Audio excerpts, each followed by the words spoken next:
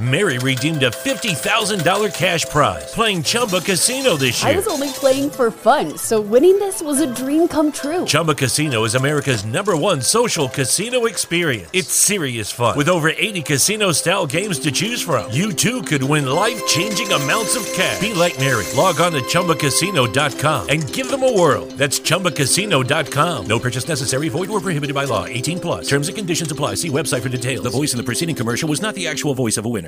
Mary redeemed a $50,000 cash prize playing Chumba Casino this year. I was only playing for fun, so winning this was a dream come true. Chumba Casino is America's #1 social casino experience. It's serious fun. With over 80 casino-style games to choose from, you too could win life-changing amounts of cash. Be like Mary. Log on to ChumbaCasino.com and give them a whirl. That's ChumbaCasino.com. No purchase necessary. Void where prohibited by law. 18 plus. Terms and conditions apply. See website for details. The voice in the preceding commercial was not the actual voice of a winner.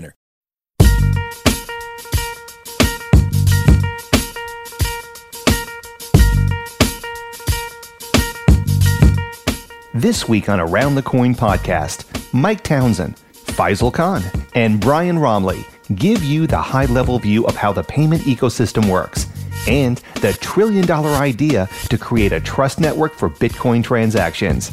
Around the Coin podcast.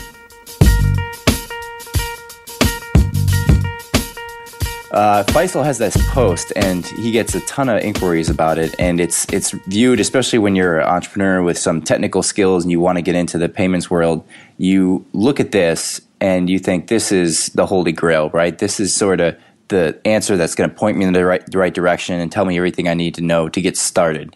And for so many people looking for challenges and opportunities to fix in the payment industry, they don't come in with years of experience. So you have to play catch up, and having a answer like this that sort of just gives a high level description of everything, all the different categories and sort of the whole process flow of money is tremendously valuable. And to hear it, from our own words, I think would be just icing on the cake for so many people. So it'd almost be a lesson in a sense, or a more of an instructor type podcast where we just dive in and sort of explain it. It'd be interesting to have, Brian and Faisal go back and forth on, almost going down this answer, which covers the vast system. And of course, it'd be interesting to hear across international borders where payments vary and maybe how banking infrastructure and credit card checks are all set up differently. But I think that would be incredibly interesting. So this is the answer that we're referring to. I don't know, Faisal, do you want to start it off? Yeah, sure. Thank you. I wrote the answer because I guess everyone was looking at an atlas or a roadmap, for payments. And the one question they wanted to know was, well, how does one get started in the payment systems business? Or, what are payment networks? What are payment systems? How do payments work? And there's no Bible for it. There hasn't been one for a long, long time. That's all encompassing. There is no, the proverbial for dummies guide for it even. That's a good business idea, by the way. But I wrote this answer just of what I had learned over the years of what I knew about payment systems. And when I go and talk and explain to people about payment systems and how they evolve and so forth, people don't have the time or the bandwidth to really, sit down and listen to long stories. So this was a very amalgamated version, a very short version of, these are the different facets. This is what it is all about. The basic of any payment system is, a bank. Someone is a buyer and a seller, if you will, and money has to move in between those two people. And how it moves is what payment systems are all about. And at the back of any payment system in this world is a bank. You cannot, at present, you cannot do transactions without a bank. And I go on to explain it, what a payment system is all about, how does a central bank or a commercial bank look at a payment system, what are the definitions and so forth. And I take it from there on. Had a lot of feedback on this thing, got a lot of comments, helped a lot of people out, in starting up. So great milestone, a bookmark to start with, Sure is. How would you look at the the whole macro view, Brian, of the ecosystem. I mean, what are the things that got you inspired, or what are some things you'd want to start off by telling someone first thinking about learning the complexities of the industry? Thank you, Mike and Faisal. I think the thing that we need to really look at is, how did the payment card get established? I mean, what was the purpose? Why did somebody want to put something on a charge card, a credit card, and later something became a debit card? Collectively, we'll call them payment cards. Well, you can go back to Frank McNamara. And Frank was out to dinner back in 1949. And he forgot his wallet. And it was a client he was out to dinner with, and he was quite embarrassed. And he said to himself, what am I going to do here? So he called his wife, and his wife had to come out in a taxi in New York City and deliver money. Again, he thought about it. And the gentleman he was sitting with kind of noticed it, and they started the conversation. He goes, in my store that I shop for my ties, they let me put it on a tab. And Frank got to thinking, goes, I wonder if I could put together, a similar scenario, but for independent businesses around the area. It became Diners Club. And not an accident by name. It really was sort of a club. It was an idea of an exclusive group of individuals who have met a certain credit criteria and were able to charge something. Now, charge versus credit. A charge card in a traditional sense requires you to pay off the balance within 30 days of receipt of notice in general. Some had revolving charges, which were a little longer, and that was a more along the lines of store cards, and we can cover that. But the charge card started the credit card, and the premise was quite simple. If somebody was good for 30 days, are they good for longer periods of time? American Express obviously helped occupy that area. Their angle was to charge travel and entertainment. These became collectively known as travel and entertainment cards. And then you pull out further, you have the beginning of Bank Americard and what later became MasterCard. And those were started with the premise of credit to begin with. And there was full underwriting that was taking place for those types of cards. The early cards didn't have what we would consider full underwriting. These were individuals of notable stature within society. They were generally very well-to-do individuals, and there was no central credit source to be had at that time. And so convergence of technology had to take place for the rise of the payment card, and it was all computer and technology. Without computers and technology, without it being easily accessible, meaning not using punch cards or teletype machines, video display monitors, you couldn't have devised the credit card or payment card system we have today. Now, although it looks extremely archaic to our modern eyes, the functionality really doesn't change. I mean, we're still using the same things. The transport protocols and the languages, it's no longer COBOL. It's based on other languages. It's changed. Instead of having dial-up nodes and things of that nature, which were the backbone of our system, it's now TCP and TCP/IP and all other types of encrypted mechanisms on top of that. So it hasn't changed to that regard. So what's really going on? Well, there's two components, right? You have the merchant and you have the consumer. And there's responsibilities that are being established for both entities. The consumer, they have a relationship with the bank because the bank is going to take responsibility for those the consumers they bring into a payment card environment. They're going to take responsibility over paying whatever they owe to the system. So if I say Frank McNamara is worthy of $10,000 of credit, and he goes out and buys $10,000 worth of goods one month, let's just say one merchant to make it simple. It's unlikely. Really can't use it to pay for a car as much as people think you can. There's complications, but let's just say you can. And he put $10,000 down on a car. The merchant accepts it. Frank goes bankrupt the very next day. Does the car company suffer if he paid $10,000 for a car and he now owns it? No. In a technical view of this, now the bank that sponsored Frank into the system is responsible, and they take the losses. So the banks are in there to cover liability. Liability takes place for a number of different reasons. In the old days, it was just the delay it took to get the information into all parties. Today, that's not so much an issue. And obviously, with modern transport mechanisms like Bitcoin, information is relatively instantaneous until, encoded by the blockchain. It's, let's call it 15 minutes or so. But now, on the other side, you have the merchant. And the merchant is now accepting this payment. There's a bank standing in for the merchant, and they're taking responsibility over the merchant's actions.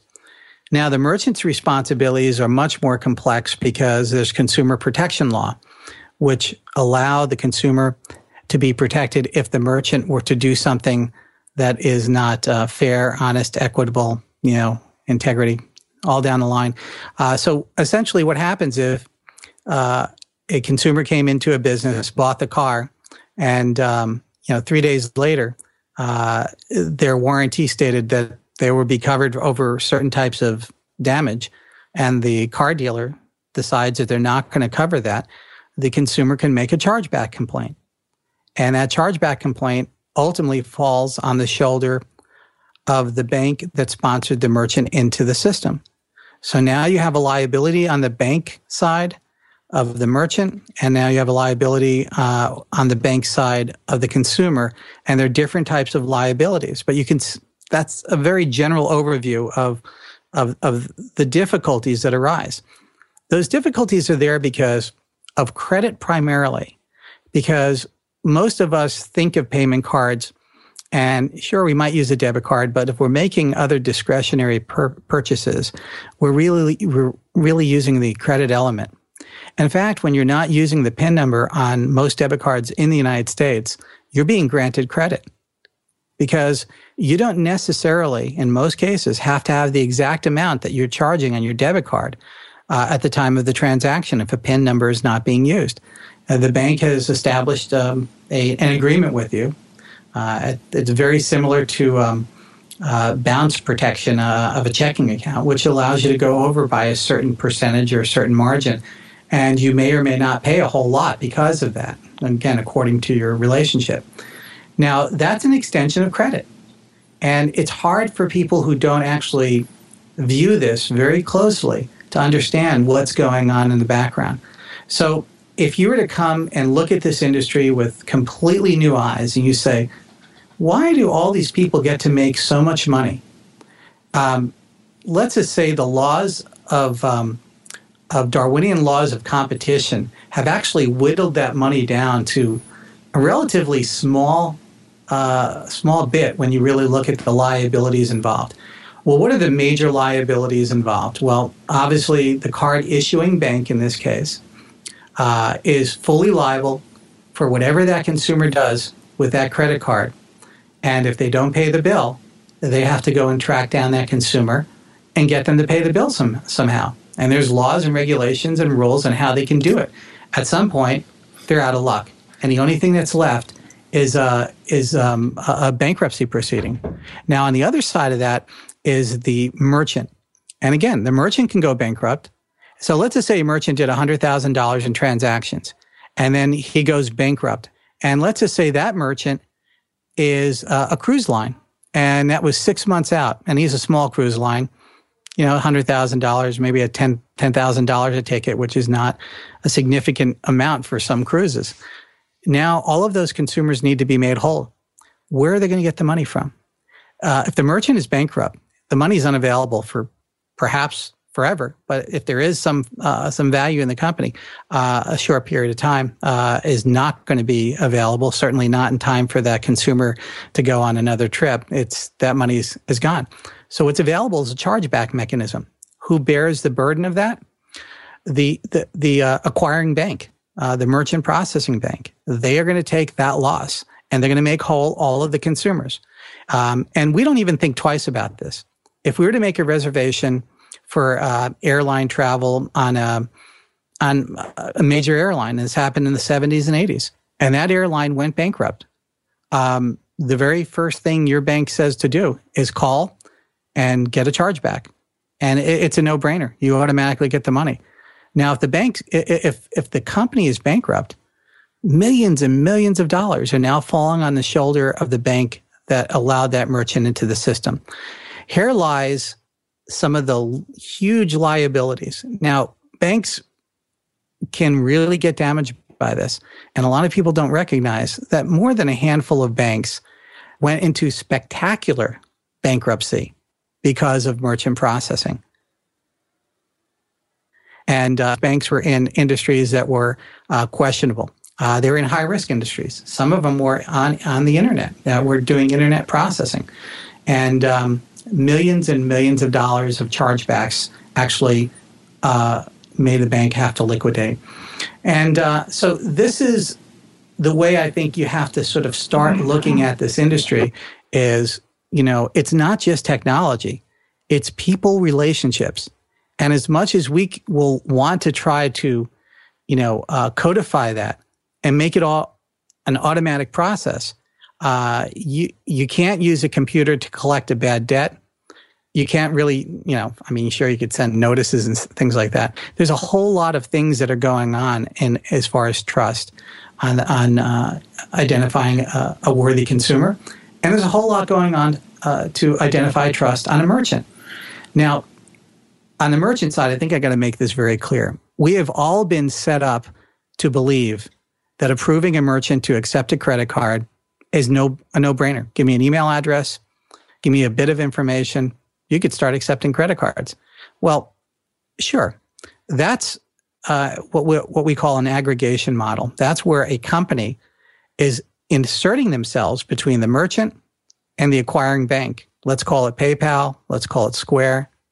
And essentially what they're doing is they're saying, well, we're a large enough company and we're going to create reserve accounts that are large enough where we're going to offset the potential liability to the acquiring bank.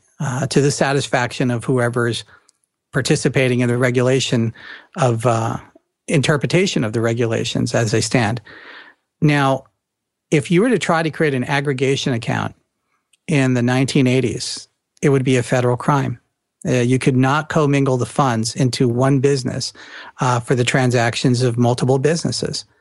Some changes were made that aren't very clear, but they're still, obviously, these companies operate, which allow commingling of funds. It's otherwise known as money laundering.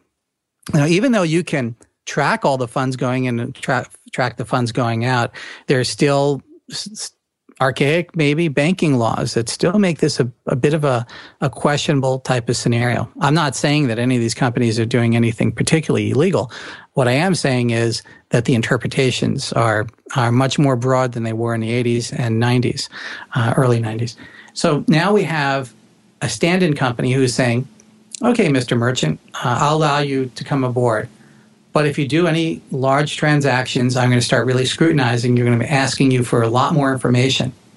This is where the public image of a lot of these companies start sort of defeating themselves, because what happens is if you're a reasonably large merchant and you come into the program and you operate and start doing things that are outside the normal standards, your money can be frozen.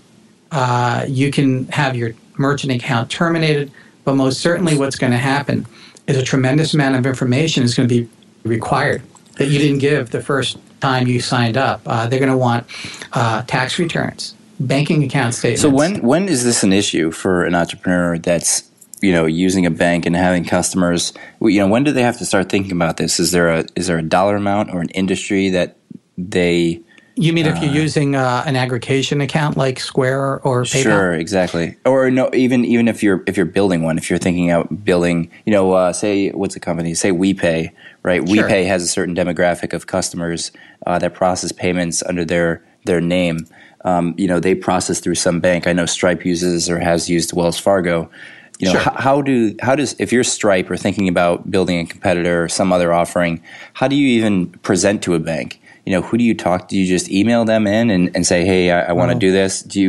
How do you know who the right bank is to go to? Is there smaller ones that you would go to in the United States? And then is it different across the world? How do you do it in Faisal's part of town?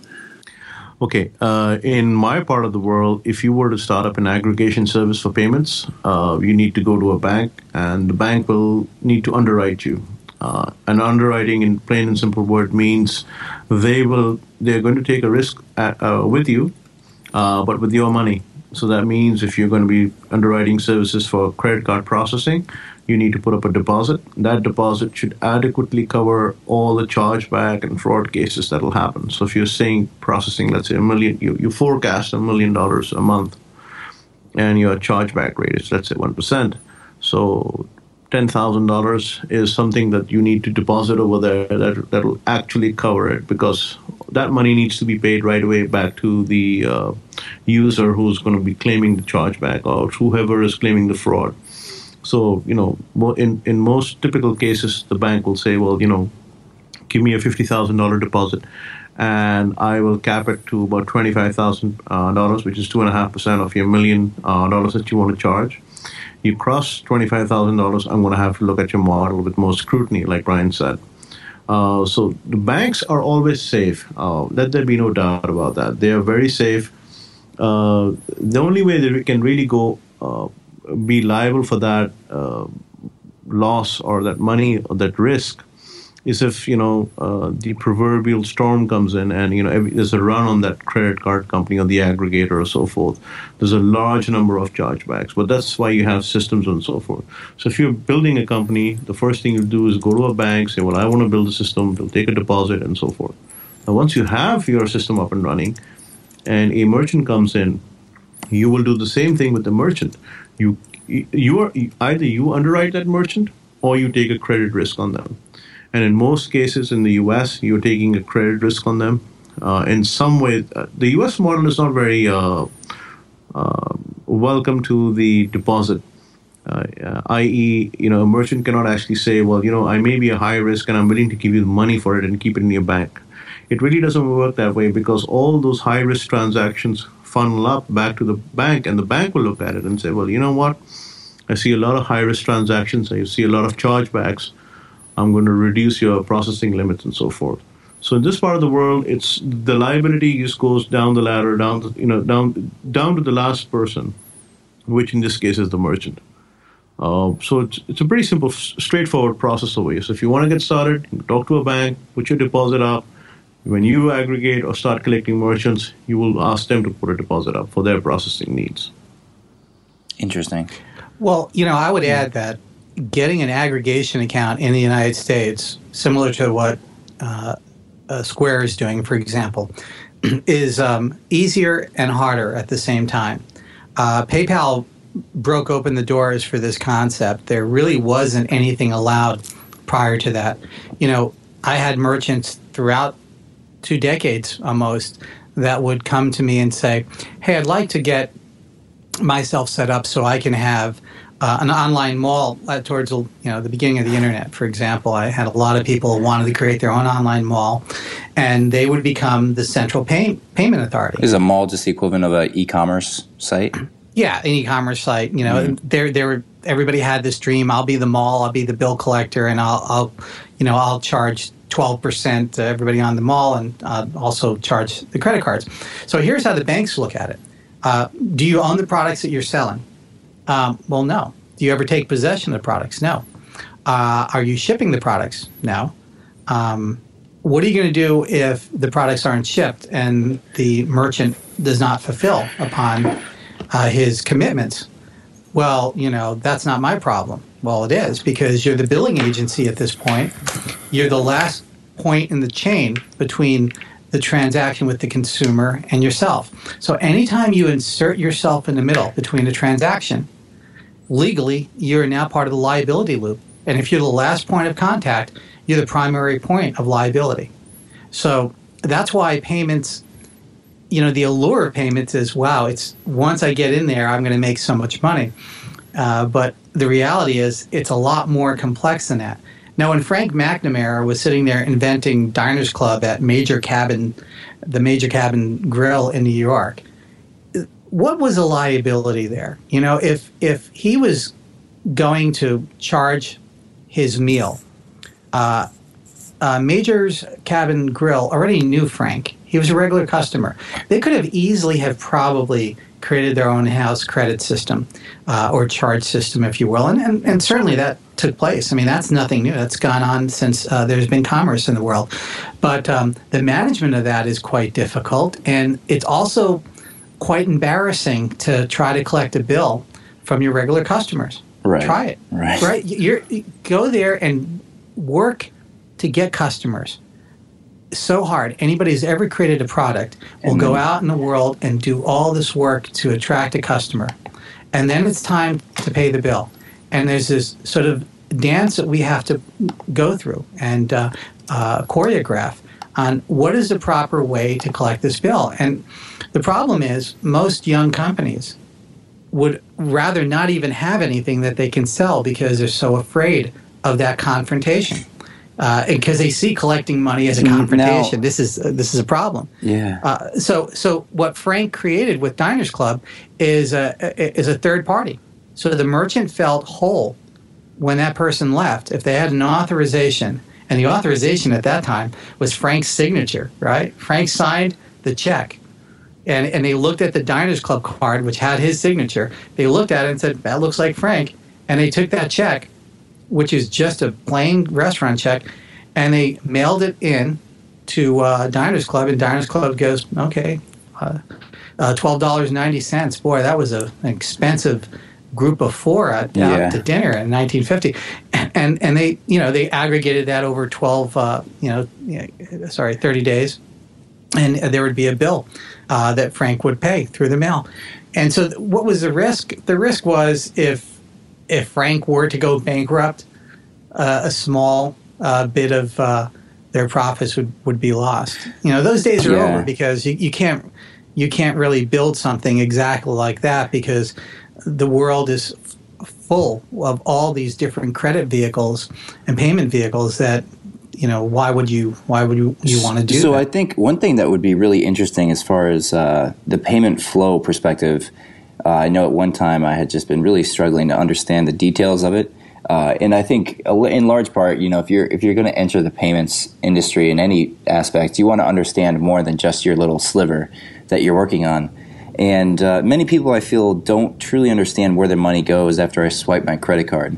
There's a great sort of high-level process flow, you could call it, that Faisal includes in his answer on Quora here. And it shows the consumer, and it shows their little head, and they're swiping their credit card, and then it goes into this, you know, the image of a bank that's the consumer's issuing bank, and then it goes into this giant, you know, mysterious vortex of Visa, MasterCard, Amex, and then it magically comes out on the other side of the acquiring bank, and then that money goes, the funds transport into the merchant's storefront, or it's sent back to the merchant saying it's approved.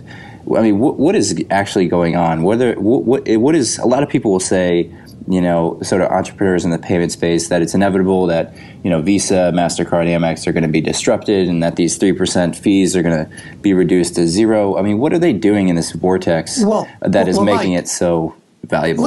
Let's look at the disruption again. We got to constantly keep this in our vision.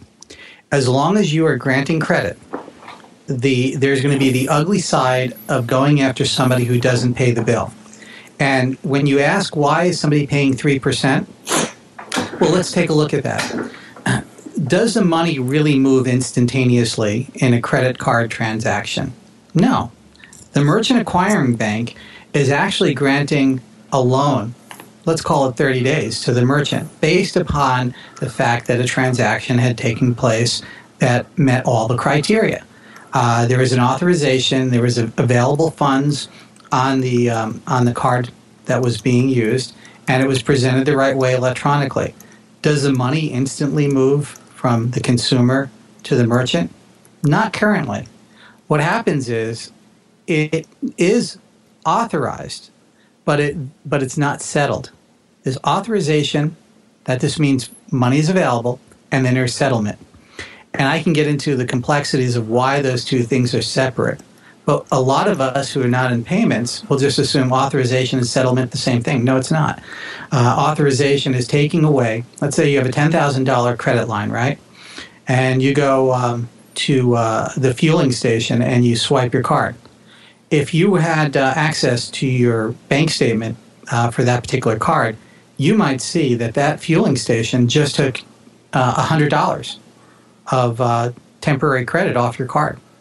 Now, a lot of people get up in arms over this. Why did they take $100 of my credit limit? Now, this is different for a debit card in the United States, but let's use a credit card for this point. Why did they take $100? That's something called a pre-authorization.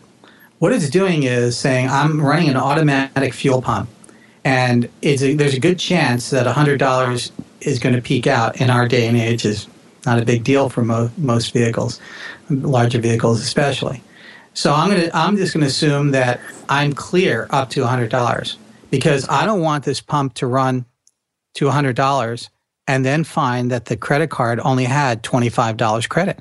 What would I do then? Is somebody going to come running out of the little cubicle and saying, sir, your credit card was declined. Well, the fuel's in my car already. I didn't know that. So that's the problem. So it was pre-authorized. So the credit is a pool. The authorization or pre-authorization is not a cup taken out of that pool.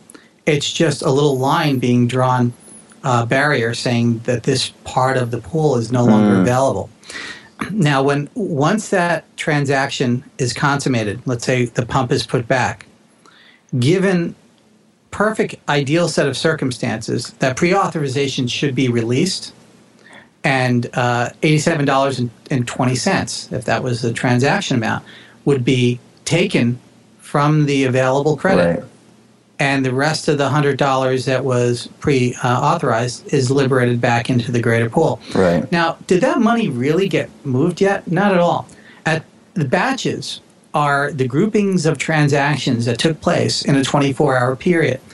Now, in some very large businesses, the batches are much more rapid, but vast majority of merchants, batches take place on a 24-hour period for psychological and other logical reasons, right? You trying to reconcile 49 closed batches in one day. That's batches with the merchant. The batch between Visa and the bank actually happens every minute or 60 minutes or 30 minutes. The bank will actually release the fund into the Nostro account of Visa right there and then. Yes, under most circumstances, there's a cycle. It's based upon who is the back-end processor, and we can get into that. But let's start from the merchant and work our way up. So the merchant has a 24-hour batch cycle, right? And what's really taking place? Well, what's taking place is at that point when the batch closes, it's saying, okay, for this 24-hour period, I'm taking that, I'm putting it in an envelope, and I'm making a deposit at the bank. And let's call that deposit $10,000 for simplicity. Now, the bank says, okay, we have no reason to believe that anything in this batch is illicit or wrong, stolen credit cards or anything like that. But you're a relatively new merchant, and you're now not a fuel dealer. You're an internet merchant, and it's your first couple of weeks, and we're not quite sure whether we're going to trust that the $10,000 we did this day and the $10,000 we do the next day is not full of, credit cards that may turn out to be stolen. Maybe they were part of transactions. Maybe they're from the target breach. So now what you have, let's call it the acquiring bank, but what we're really calling the acquiring bank is the umbrella of groups all the way down to a PayPal or a Square. Because at the end of the day, Chase Bank is responsible for everything that Square does. Everything. It is not Square and the consumer. It's Chase Bank and the consumer's bank. Why can't they get around that? I mean, a lot of guys will say laws. It's very simple. Do you want private companies who can go bankrupt and take your money with them? Or do you want a financial institution who can't really go bankrupt and is protected by the FDIC? So the reason why banks stand in for all these things is because consumers have been burned. before. So, once you start, and I'm not saying I'm for or against this, and I'm not saying there aren't ways to fix this, but I'm saying this is the reason why it is that way today. So everybody says, well, that's just an old boy system. Yeah, it is. But let me tell you this. Let's say any one of us listening to this show that are in the United States came home and opened up our mail and looked at our debit or credit card statement and saw transactions to the tune of, let's just say, almost our entire credit line that we did not approve or authorize. What goes through your body? Stop, think. What do you feel like? First off, you're going to get tense. That's my main credit card. I have no credit left. I didn't fly to Brazil. I didn't buy this $25,000 ring at Tiffany's. What is this? The first thing you do is you are psychologically shocked. The second thing you do is you pick up a phone and you call your bank. And you know, as a consumer in the United States, that you have a whole litany of laws protecting you from what just took place. And this is what's happening to a lot of people in the United States right now because of the Target breach. There are people that are opening up their statements as we speak, and they're saying, I didn't do that. I've met so many people that have seen this. Now, we're seeing the fuse boxes, and all the protection mechanisms that were built into the consumer laws. We call up and we say, I didn't authorize this transaction. So our bank answers the phone and says, yes, how can I help you? I didn't authorize this transaction. I understand, sir or ma'am. We're going to get this reversed. Which ones were not yours? And they go down the list. Now, if it was a credit card, you didn't lose anything. You lost credit line. If that was your debit card, that money was taken out of your bank account. And I have met people who were in love with their debit card because it was instant money transaction. It was money in my bank account. I don't want any credit. I know people who had their debit card compromised at Target and their entire bank account was zeroed out. And imagine what it's like to try to pay your rent. Now, as us technologists, we'll have a grand time reinventing the payment system. That's great. That's awful. Now go out into the real world and tell me what it feels like when you're not a technologist but you're just a citizen out there. All of a sudden, the world looks different when you're a victim. Now, if you called that bank and you said, I didn't authorize those transactions, they're going to send you a letter. And it may or may not require a notary. Most of them don't, which is simply say, I didn't authorize this. I didn't go to Brazil. I didn't do all this. At the very least, it's a hassle on a credit card. So most credit cards, especially the A-line credit cards, are immediately going to credit you money back. They don't want to lose you as a consumer. Yeah. And as a debit card, that's a different thing. The laws are there to protect you, but you may not. Well, no, you can get your money back in the United States, but you may not see the funds, especially if you're with a really small credit union that doesn't really have a whole lot of, leeway. If they had, let's just say, 60% of their card holders part of the Target breach, and let's talk maybe a few $100,000 to a few $1 million. To a small credit union, that is money that's not theirs. And they have to go and they have to get that money and credit back the consumer and make them whole. But they're not necessarily going to get the money that was stolen back very quickly. So again, we don't like to look what's behind the curtain. None of us really like to visit the sausage factory. We don't want to see what's going on. We don't want to see the sausage machine. We have... All right? Faisal, so now we have a complex. Well, let me finish this point. It's very important because it's so easy to lose this. And again, this is not to dissuade entrepreneurs who want to change the payment world. As soon as you say that's too much, and I agree with you, it probably is too much for merchants. It's probably too much for consumers. Should consumers be paying 30% to get credit? I don't know. Maybe not. Should merchants be paying up to 3%? I don't know. Maybe not. But the point is, before you go there and say, I'm a disruptor and carry that flag, go and tell me what you're going to do for your grandma if there's a breach in your system. And again, caveat emptor, let the buyer beware. Now, if we create an instant cash system, it's the buyer beware. Now, I would love to know, like, it seems conceptually, whole, it makes sense, but what are the details? Like the Visa system, like where did it come from to be able to process 2.9%, right? Like, what are their actual costs? What are, Faisal, do you want to talk maybe to when you have companies like Sage Pay and First Data and Evalon Payments, a lot of these, what they call processors or acquirers, what is the tangential difference for someone, and what do they actually do for the ecosystem? Because you have guys on the bottom, what they call gateways, PayPal, Braintree, but a lot of people haven't heard of these, or they maybe hear the word and they're not really sure on what they mean, or they think it's the same thing, a processor and acquirer, and how they talk to the bank and how Visa sort of does their thing, and it seems kind of confusing, I think, to a lot of people. Well, every element that you introduce into the payment system is going to make money on that. So the issuing bank will make it, the acquiring bank will make it, the card scheme that they're writing on, the logo that they're using, for example, Visa or MasterCard or American Express, they make money. And then obviously if you have a payment network, like a payment gateway or a payment network, a system essentially, that is routing the transaction, handling and doing the work for you, they're going to make money on it. So as Brian said, when you charge the card for the merchant is the person that's going to get paid at the very last moment. The money is, if you will, sitting in with the banks, the brotherhood of the banks. It's either with the acquiring bank or the issuing bank. It's getting moved around, and everyone's making money on it. They're making the transaction money on it. They're making the float money on it. The cost of funds is almost zero to them. The funds are almost immediately transferred into the Nostro accounts of the card schemes. When you say my bank is giving me a Visa card, that means that Visa actually has an account with your bank.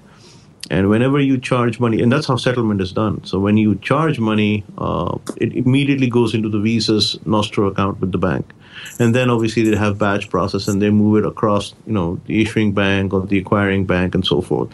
And the payment networks obviously come into play and they help route the transactions, because a gateway can connect to many other providers. They can connect to Visa or MasterCard or American Express, JCB, China Union Pay, etc. So when they are routing all these transactions and they are essentially putting up for the aggregator, if you will, all the fraud mechanisms, the checks, the PCI compliance, etc. This all costs money to them, and they will take a chunk away. The U.S. works slightly different from how the European markets work or how the Asian markets work, but the premise is basically the same. You charge money, the money on and let's say we're doing a credit card transaction. So the money is instantly taken away from your credit line into your, let's say, the Visa's Nostro account. It is then pushed forward, and who was the acquiring network? That also depends a lot. I don't know if in the U.S., Brian, do they have separate interchange fees for acquiring networks? I think they do, right? Well, yes, in a sense. The acquirer, there's an acquirer fee. They're not really considered interchange, in a proper term. Interchange, as is defined in the United States, is the chart that you actually can read that's available on Visa's website or MasterCard's website. But that's not the whole story. That's just the interchange. The interchange is a fee that goes. This is I got to make this so clear, because even people who've been working in payments for decades. Yeah, there's the interchange and the swipe fee. Two different things. Yeah, well, it's a lot of people say, where does this interchange fee go? It doesn't go to Visa. It doesn't go to MasterCard. No, it'll go interchange back to fee goes back to the card issuing bank. Issuer. All right, so now, again, from a perspective as a consumer or a merchant, this is what I've been selling merchant accounts for 30 years. Merchants scratch their head on this, and again, experts scratch their head on it. Oh, hold it. The card issuing bank is making money on both sides of the transaction? Yes. Absolutely. What's the premise? The premise is, from a very light marketing standpoint, the card issuer bank is sort of saying, I sent you a customer. Therefore, I'm owed something to remunerate me, because that sale may not have taken place unless there was credit available. Again, I mean, if I were to rephrase that in a more blunt manner, it's the kickback or the chargeback that's given back to the issuing bank. Yeah, but again, from their view is they're giving credit to the merchant. See, Visa and MasterCard really were not corporations. They were member organizations. They were a nonprofit. And the banks controlled the board. And it was only because they were sued by Walmart to protect themselves they became public entities. Now, the ugly stepchild of banking payment cards is processing. The real control of payment cards is card issuing. All the money's made in card issuing. So if you really wanted to make a lot of money in payment, you really want to issue your own credit vehicle and get on the side of collecting consumer debt and all that kind of stuff. Because when you look at, let's just say Wells Fargo issues a credit card, and Wells Fargo says, okay, go out there, this is a reward card, and we're going to call this a world reward card under MasterCard's definition. Well, what does that mean to a merchant? What the world reward card means to a merchant is they could be paying north of 2.79% under worst case scenarios. Now you're saying, hold it, 2.79, Square's charging me 2.75. Exactly. Square can charge you 2.75 because they built actuarial tables that said, well, we're going to lose money on that transaction. There's no doubt. There's no magic fairy dust here. There's no way to fix that. It is going to be 2.79% charge. So how does Square actuarialize this? They go back and they say, well, a substantial number of transactions are going to come in at what's called today regulated debit. And what's that going to cost? 0.032%. Hold it. I'm paying 2.75% to Square. And if I get a debit card without a PIN number, it's less than 0.5%. That's right. So they're playing this sort of bucket approach. They're saying our actuarial models that we've built are going to say that so many of these types of cards and so many of that. And it's essential. We call it running a casino. And in a sense, it really is. You're working all the odds and you're hoping that only certain types of cards come in. And I brought this up, in one of our prior shows, is that if you become an aggregator and one of your major merchants wind up getting nothing but business credit cards, and you're charging, say, 2.5%, and most of those cards are being charged to you at wholesale, just interchange somewhere north of 3%, you're in hot water.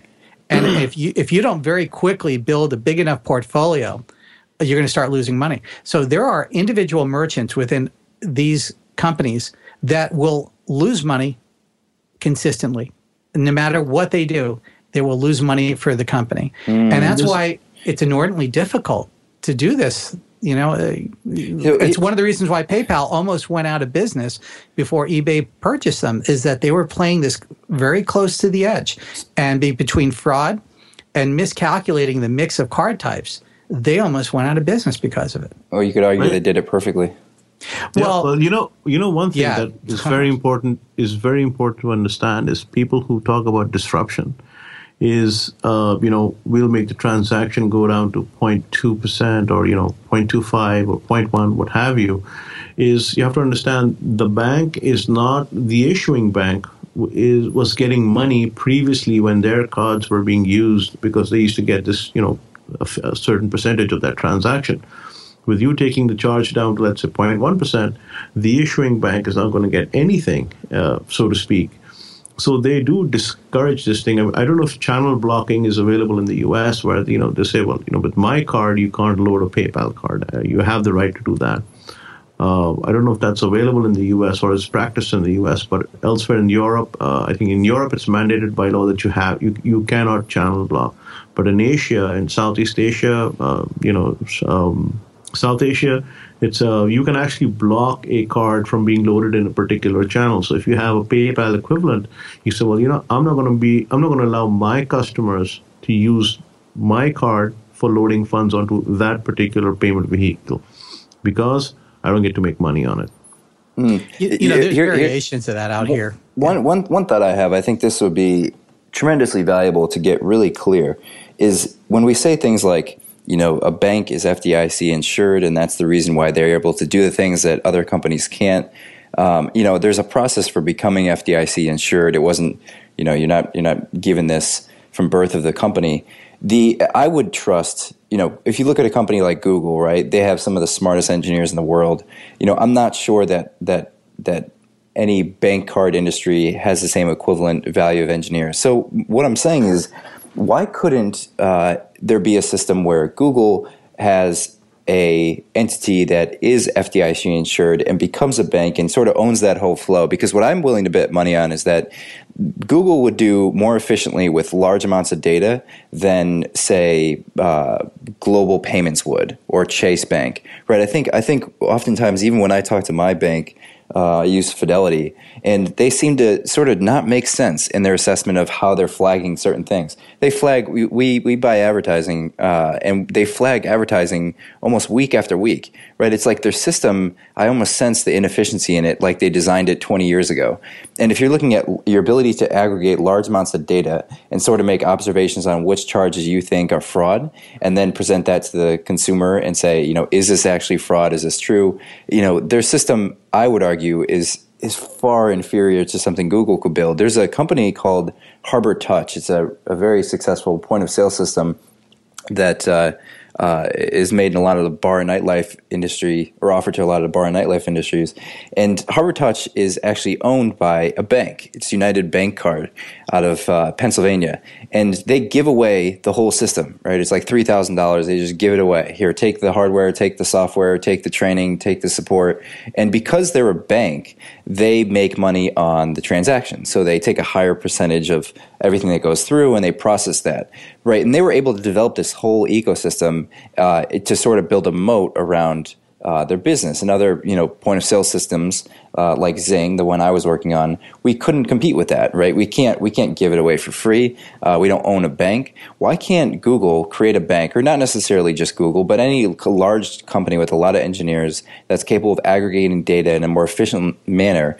Because essentially, if we're saying that the 3% charge comes down to the loss of money that's stolen from the system, I could argue Google could make a more secure system that aggregates that data in a more efficient way that drops that to half, right? I feel like there's a lot of stuff going on behind the scenes that is just sitting stale. And if some entrepreneur were to find it, and maybe you have to start with a big company to create that banking infrastructure, but, I don't know. Well, Mike, the problem is when you look at what's being collected out of a transaction, and Faisal recently posted something about this, very little money goes to the company that's actually processing the transaction.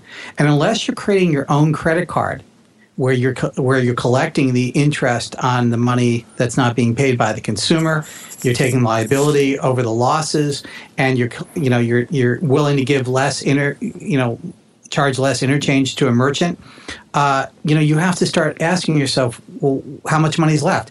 The Jack Dorsey of the early 90s goes by the name of Steve Case. And Steve invented something called the Gratis Card for precisely the same reason we're talking about. He said, merchants are paying too much money. I'm going to create a payment vehicle that has zero interchange. And he called it the Gratis Card, and Gratis represented no cost to the merchant. It later gestated into something called the Revolution Money Card, and I'm very familiar with this because we actually sold it for Steve, not just us, thousands of companies. And the premise of to a merchant, it was really a chicken or egg problem, and they really solved the chicken problem, if you will. They seeded literally millions of consumers with these cards. They preloaded it with money. Again, we talked about this in one of the prior shows about pre-seeding. The problem was getting the merchants to accept it was really a long challenge. He said, you're paying less. Why not accept this new payment vehicle? They were inventing it from whole cloth. Now, you got to remember, the last time a new payment vehicle was invented, it was called the Discover Novus Network. And the only reason that card even got off the ground is because Sears, at the time, was at the height of their peak in consumerism. They took most Sears cardholders. Sears had a tremendous in-house charge system. They took most of those cardholders and seeded the Discover card. and did relatively well for Discover. But Discover languished until they allowed independent selling organizations to sell the card. Discover now has universal acceptance in the United States because of an agreement with MasterCard. Although most people just don't know that as merchants that they can accept a Discover card. I love doing it. I'll put out a Discover card every now and then at a merchant, and they go, "We don't accept that card." I go, "Swipe it." Wow, I didn't know that. Well, there's a lot of things to be said about that. Number one, that was the last great invented payment vehicle, and that was decades ago. Isn't now a good time? I mean, wouldn't that mean, to your point, then now would be a great time? Okay, so what are we doing? Is Google going to become a bank and extend credit? What would go into that? I mean, if they were to do it, what's stopping them from doing that? No, I'm not saying anything stops them. Okay, so the reason why a lot of people avoid becoming a bank is because of the tremendous amount of regulation that's involved. I'm not saying Google would be opposed to it, and I'm not saying that I do not know or I do know whether or not Google has pursued this before. Let's just leave it at that. But they could just go out and buy a bank. Well, yeah, of course. Buy a bank. Well, they can go out there and buy Discover. One may argue that Discover is up for sale. Google, one may argue are you that. Listening? PayPal, are you listening? There's a lot to be said. Now, the genius, speaking of Discover, the genius of what PayPal did. Well, Discover, Discover, I remember when it was launched, 92 or 91, I'm not sure. Sure. But had that 1% chargeback. I mean, you made money every time you used the card. They were pioneers. They were pioneers. Yeah. It's still part of the program. I argue, although I use American Express quite a bit, I argue that the Discover card is quite a very powerful tool for a lot of young families, especially because you can get all sorts of extension and finance. But let's just look at Discover. Brian, here's just a fact acceptance. too. There's 6,895 FDIC insured commercial banks in the U.S. as of October 18th. Now, I just have a hard time believing Google would have any trouble buying one of them, or even getting it set up internally. Well, all those banks, you have to understand, most of them have community banks. Some have statewide charter, some have nationwide. Well, not nationwide charter, but very few are federally chartered, for nationwide banking. Okay. Sure. So, and that money that they're keeping, 100,000, that comes from fractional reserve banking. It's something an actuary would be able to tell you how it works. It's all about statistics and so forth. That doesn't mean every account is insured 100% to 100,000. It just means that the Federal Reserve can print more money and will say, okay, 100,000 times how many accounts you had, that they will be able to bail you out and so forth.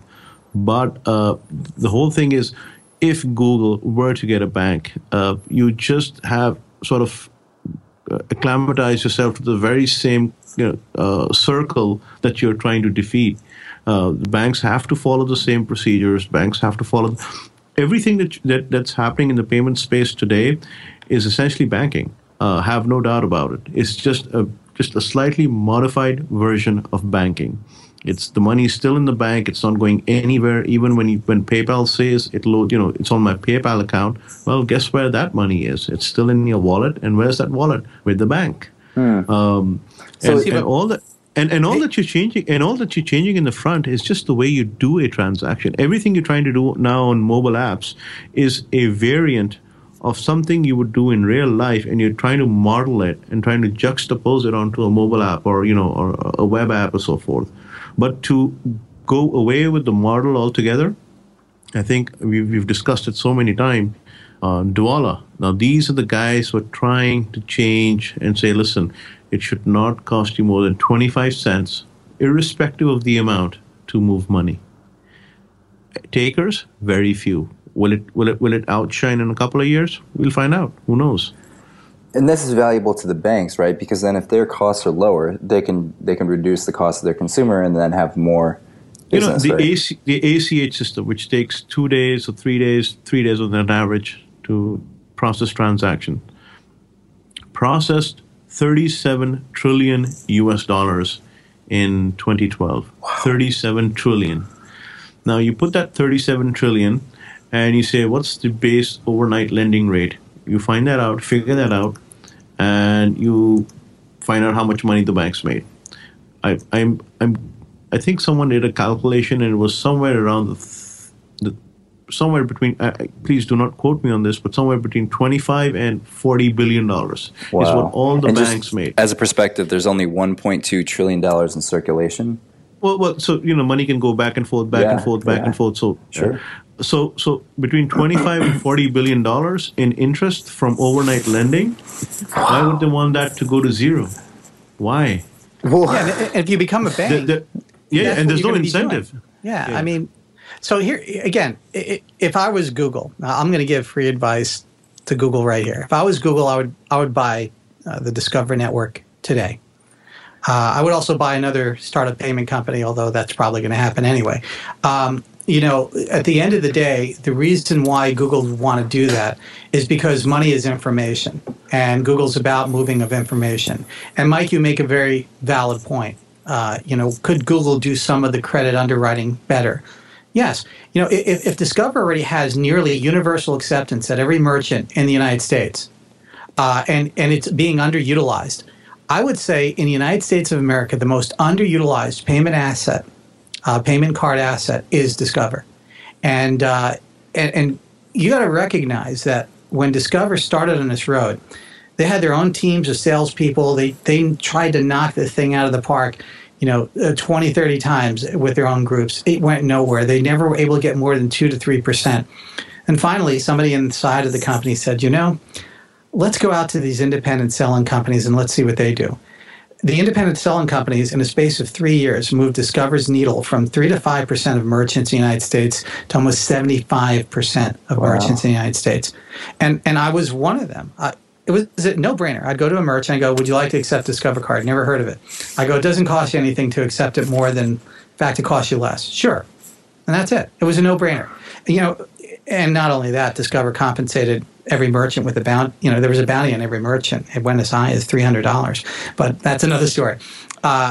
And then the last mile was finally completed. The last 25% is when Discover and MasterCard sort of got into a network sharing agreement. So here we have this asset. So why would you want to become a bank when you can buy this? Do they actually compete, or are they more like you could almost argue Democrat and Republican are there to balance each other out, right? When one makes a mistake, then the other one comes in to save the day, and they're just this balancing pendulum.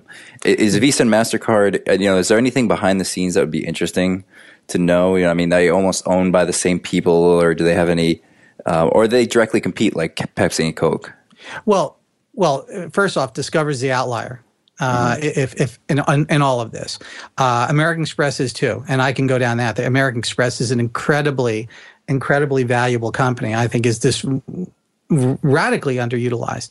You talk about a company that really has access to rich data, because American Express is a central repository of every single merchant account, whereas at Visa and MasterCard, all the merchants are spread around hundreds of banks. So in an American Express sense, American Express knows the sales of every single merchant and every single consumer. So let me ask you a question. If hypothetically, if the rate at which people were stealing credit cards went to zero, right? There's no chargebacks in that world, that must drastically reduce the cost to the issuers for the credit cards, right? Because their costs go down. Assuming one thing, assuming the cost of money stays to this historically artificial, almost no cost. I mean, right now, if you look at the cost to borrow money. Right. True. You can't take into account throughout most of life, the cost to borrow money effectively was always in double digits. It was near 10 to 12%. Usury laws, things like that. We'll assume we're not going to change that part of it. We'll assume the majority of the cost is in the $500 stolen pair of shoes that happens, right? And who does that go to? It doesn't go to the consumer directly. It goes to the bank or the issuing cardholder, which they pass it to the merchant, which they then pass it to the consumer. What's your question? Yeah, because a chargeback, we can look at that. We can break down what a chargeback really means. Because again, here's my idea, right? And I can't seem to prove it wrong. There's an interesting company called Metromile that essentially says to you as a consumer, if you so choose, you can put this little device in your car, and we know everywhere you go, we know how often you drive, we know how fast you drive. We know who's driving, and we can tell you that your insurance for your car is going to be drastically reduced, right? Because under the umbrella effect of a typical car insurance, they don't know anything about you. They don't know anything other than the car and what you tell them you drive to work, right? You answer those stupid questions that everyone relies on, and they're kind of erroneous. So if you knew everywhere the car was, you can give a discount on the insurance because you know exactly how much that particular node or that car uses with respect to the whole. So you're almost insuring each car individually as opposed to all of them aggregated together and averaged out. Now, could you do the same thing with people, right? You know, I use an app called Moves where it keeps track of everywhere I go. What if I opted in as a consumer to let Google, when they buy Discover and they essentially own the banking infrastructure, to know everywhere I am so that they know every time I make a swipe on a credit card that I'm actually in the place that I made the card. Therefore, if they would never even allow or immediately flag a transaction that occurred away from where I personally was. Well, Mike, that's exactly the premise of the PayPal wallet and the dreams of Square to create the Square wallet. If you know everything about the consumer and you know everything about the merchant, the risk becomes less. And that's the sort of, we just kind of revealed the secret sauce that everybody's saying, well, you know, how are these companies going to monetize and things like that? Well, the dream is if you get enough people in that ecosystem, you kind of look at it and say, well, gosh, I can arbitrage off the fact that the risks aren't really all that great. And I could start making more money on these transactions, and maybe I can start creating my own credit vehicle. You know, Bill Me Later is a good example of how a credit vehicle just kind of got wedged in there, and I think there is a future of that. Again, we have to always get back to the basic premise: are you using credit or are you using debit? Because we can't interchange those. Say just credit, because I think credit is a bigger opportunity to reduce the cost when you have knowledge on everything about that. Sure. consumer. So if you have unlimited amounts of knowledge, which we're approaching that, social signals and things like that, and there's companies that are doing that very well. There's a company that's revolutionizing debt collection. And a gentleman who I think we would definitely want to have as a guest, Ohad Samet, he's designed a system that takes a whole lot of social media signals, and he allows individuals to graciously get back into paying their bills by writing the correct messages to them, contacting them in a way that's less threatening than a standard debt collector. And I think that's the beginning of how this system is going to be built, because debt collection has to become modernized. The dunning phone calls and inappropriate times to try to reach out to people, and the fact that a whole generation of people pretty much are not using the phone the same way that their parents and grandparents did. And they're not using the U.S. mails the same way. They get a bill in the mail, they might not even ever see it. There's a lot of people just don't get bills in the mail anymore. So if you have a collection notice, it's just going to get tossed. So reaching and collecting debt in America today has actually gotten more complex and harder. The only way you really can do it is via the credit report. You go on there and you just shoot holes as much as you can into somebody's credit report in hopes that one day they want to buy a house or a car or another credit card, and they want to go and pay down the debt. If the credit report system was not out there, a lot of people would just never pay their bills. It's only that credit reporting system. I'm sorry, that's unfortunately the way some people see this. So the more risk that an individual takes, So is Square or one of these companies, are they going to buy a bank and essentially become the full? Square going to stop working with Chase in the next couple of years? It will never come to that. And you got to also look at the board of directors.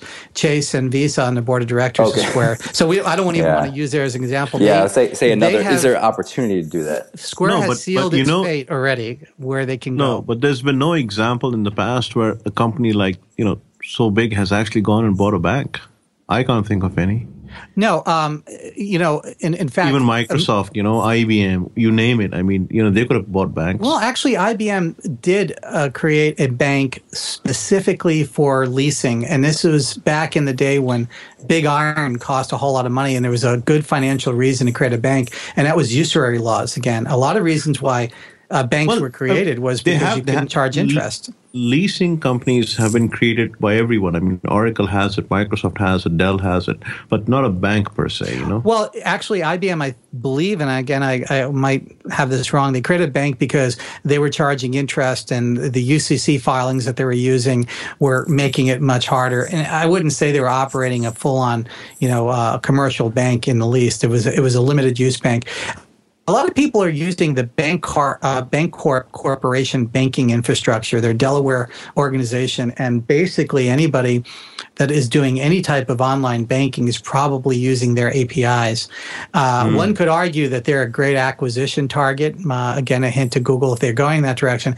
But again, will Google ultimately become an arbiter of financial transactions? There's no doubt about it.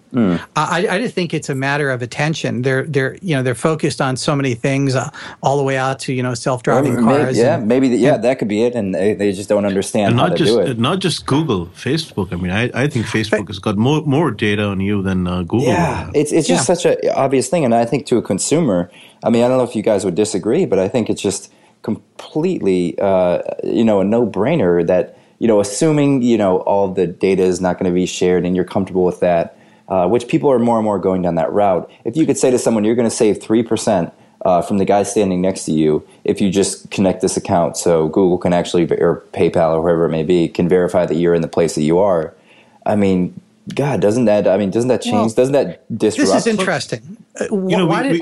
We discussed this a couple of shows ago about identification services, KYC based on social media, amplification.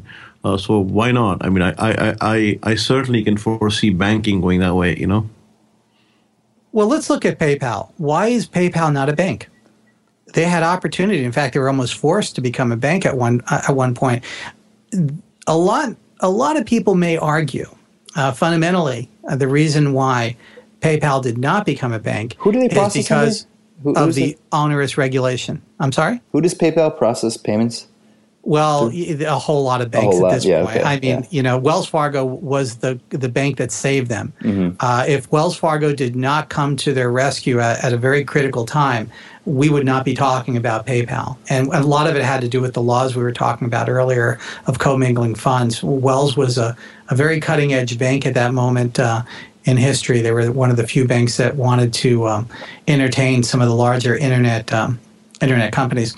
But they fought vigorously not to become a bank. In fact, if you look at currently where your PayPal funds are being held, they had to stop granting interest because really when you were interpreting some of the rules and laws, if they were continuing to grant interest, even though they were 1099ing that legally and showing it as income, if they continued to grant interest, the complications of the laws would have been they would have had to become a bank. So they're resisting becoming a bank aggressively. And we could go into a whole lot of argument on why that's likely. Now, that's why I would advocate. What's your quick thought, though? I mean, it's interesting. Why wouldn't they do it? What's your quick thought? Is it? It limits what you can do, and it limits how quickly you can respond from a technological standpoint to market shifts and changes. Mm-hmm. There's a whole lot of review that must be taking place. There's a whole lot of answering to regulators, the Comptroller of Currency, all sorts of different regulatory groups come in and examine your books. You can't fly by the seat of your pants when you're a bank. Their elbow room would be very restricted. So the question is, how does one deal with that? Well, I believe that Bitcoin and algorithmic currency are going to redefine the entire financial infrastructure. And in some ways, they're going to liberate banks on what they can and cannot do. It's a difficult world because post-2008 crash of the mortgage marketplace in the United States, Americans awoke to the fact that these bizarre derivatives were created on their mortgages and that their mortgage was fractionally owned by maybe 3,000 different entities. And it was hard for people to imagine that. And what regulators don't want to happen again is to open up the doors in this new environment and say, okay, let's go and change the rules. But I think by virtue of the way these algorithmic currencies are going to change thinking in the minds of a lot of people, it will lead some banking regulators to say, listen, if we're granting, these currencies this right, we should also grant banks some of the, wiggle room to start experimenting with maybe their own version of this or acclimating into it. Now, we can get into the minutia of the day-to-day, it's legal in Russia, it's not legal, it's, but that's not really the long-term, scenario is the transport mechanism of using algorithms to move financial vehicles around. It's here to stay. It will never go away. And the genie's out of the bottle. What it's called, who gets to control it, that's going to be the get your popcorn, sit in your seat, and watch it. It's going to be the fun aspect of everybody's life to see this transpire, because everybody's taking up their sides. Everybody's on the right or left side of tulip mania on it. And there's famous investors on both sides of it. You have one side that says that this is the thing that's changing the world, and you have another side say it's going to be knocked down by governments in a matter of months. The final analysis is going to be, if the transport mechanism was instantaneous, and we're talking about credit. Bitcoin is a cash transaction. It's not a credit transaction. It has no repudiation, it has no chargeback. Once it's done, it's done. And a lot of people don't really recognize that most transactions that take place in the United States are credit derived. And we love the fact that there is repudiation. We love the fact that there is a chargeback. And so there's whole levels of trust organizations. Everybody asks me, well, where's all the money going to be made? There's so many opportunities. One could go in there and say, I'm going to create a level of trust for the merchant and the consumer. Now, the merchant, in a credit card transaction, a merchant has almost very little rights. If the consumer complains loudly enough, and it was a non-signature transaction, meaning the person didn't see the merchant physically and they didn't handle the card and swipe it through a machine, almost all those transactions could be held to a chargeback. So that by default, all online payments could be reversed if the right set of circumstances exist. So how do you make Bitcoin a credit vehicle? I think once the Wall Street and the financial institutions in the U.S. in particular start accepting Bitcoin, the protocol, as a transportation mechanism rather than the individual miners who are now controlling the nodes, I think you'll see a drastic change in how payments will be made. Well, I think the miners are always going to be there because we're authenticating. Of course. The blockchain. And again, that's what a lot of people ask is like, what are miners really creating? They're creating the value. The blockchain is getting huge by the day, so I think there will be some consolidation, I guess. What'll happen is consumers won't have to download the blockchain to have a wallet, and it'll be online. But what I'm really saying is, it comes back to whenever we're going to talk about payments, we have to look at the most modern incarnation. And the most modern incarnation of this is going to be this liberated, free-flowing system of algorithmic currency. Now, if you use this transport mechanism as a payment vehicle, it has its pluses and minuses. It becomes caveat emptor. It becomes the buyer beware. You send money to a merchant with Bitcoin, and you know very little about them. You may never see your product, and there's no chance you're going to ever see your money back. So the opportunity is available for the same trust organizations, we may call them banks, we may call them other things, to stand in the middle and make the transport mechanism. We were talking about the modernization of banking and everything. Well, if the transport mechanism is now this, what else is necessary? Well, you can grant credit on top of it. So banking can now utilize this system, because right now it's a debit system. There can create levels of trust inside of it. So if I wanted to, I could go to a bank and say, I want to go and do a transaction to this merchant, but I don't know who they are and I don't trust them. There may be a whole level of private enterprises that rise up and say, well, I don't suggest you do business with that merchant. We don't know who they are, but I do know a merchant who sells exactly the same product, and we'll vouch for him. Almost like a rating. You can almost have just like a Yelp rating review. All right. For pass on. Get a patent, get a copyright. You and I, all of us, we just created a brand new business premise. Anybody listening to my words out here, get at it. Because exactly what is going to go on is if I have a cash mechanism and I cannot trust who I'm sending the money to, what exists now is a huge opportunity that allows a mediating party, to stand in the middle and to say, okay, I trust this merchant. I'm certain that they're going to deliver on the goods. And today we're calling them escrow entities and things like that. The average consumer in the United States will never, ever understand what an escrow agency is about. And even trying to explain that to the average person who's been using credit cards all their life is a waste of time. So we have to call it something else. We have to get out of that mentality, and we have consensus-based transactions, trust transactions. There's something in the United States transactions. I like that. Yeah.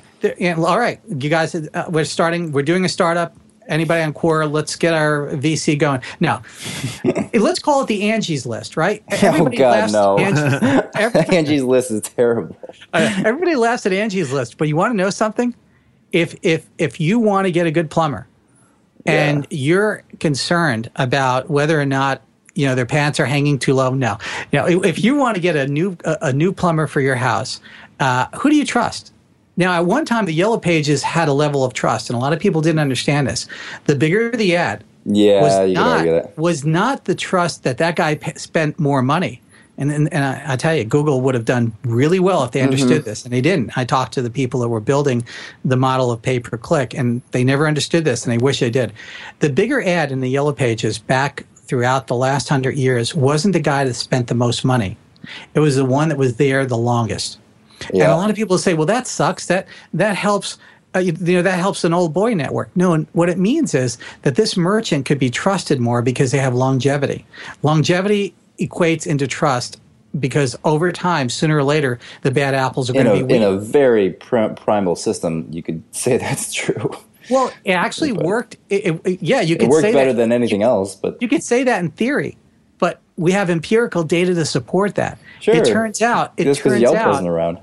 Well, yes. It turns out that there were, at least that I'm aware of, 47 studies that went into about 45, 50 different categories. And they were able to verify that throughout the heyday of these Yellow Pages, that the biggest ads were actually the most reliable services. Yeah, so there really does seem to be, take that same philosophy and apply it to sort of the next generation of payments in Bitcoin or whatever currency it may be. I mean, that's... Yeah.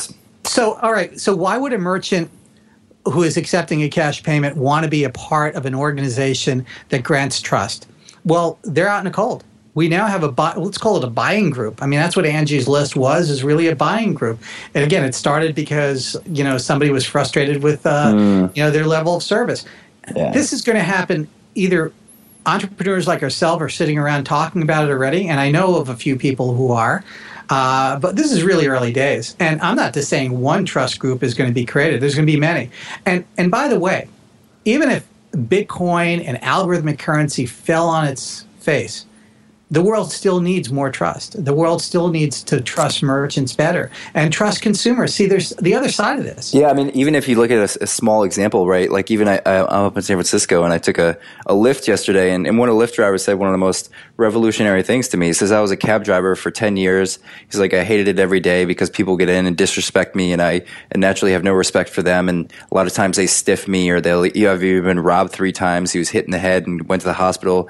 He's like, then I joined Lyft. And I love every one of my customers. He gave us candy and drinks when we got in. Every one of them, I love them so much. You know, we come in and we give him a review, and he has an amazing review, and he's got this profile, and he builds it. But it's trust based on a system that's in place, right? And there's another aspect to this that a lot of people don't recognize, and I'm not so sure about Lyft, but Uber. Sure, Uber's the same way. The Uber driver gets to rate the customer. Yeah, same way. And get this, Uber, their system is brilliant. They will dismediate you from the system if you get enough votes that you stink as a customer. Yep. So your pickup times are going to get longer and longer. If you're going to be the last one to be picked up. Yep. In fact, at some point in time, Uber will probably say, we don't ever want to pick you up. Very true. That's so the it bar. works both ways. And this is what we're talking about. Guys, so many ideas. This is great stuff. We just started the potential of a dozen companies right here. You heard it. All right, guys, let's wrap this one up and look forward to next week. Thank you. Yep. Thank you. Take care. Take care. Bye-bye.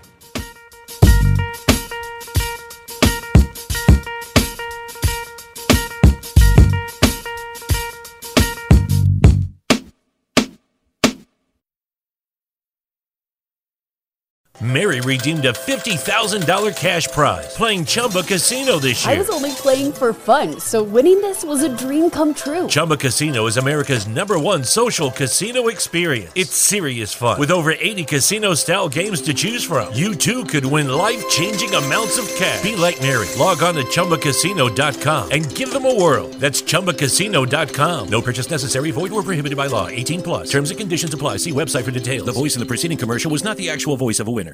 Mary redeemed a $50,000 cash prize playing Chumba Casino this year. I was only playing for fun, so winning this was a dream come true. Chumba Casino is America's #1 social casino experience. It's serious fun. With over 80 casino-style games to choose from, you too could win life-changing amounts of cash. Be like Mary. Log on to ChumbaCasino.com and give them a whirl. That's ChumbaCasino.com. No purchase necessary. Void where prohibited by law. 18+. Terms and conditions apply. See website for details. The voice in the preceding commercial was not the actual voice of a winner.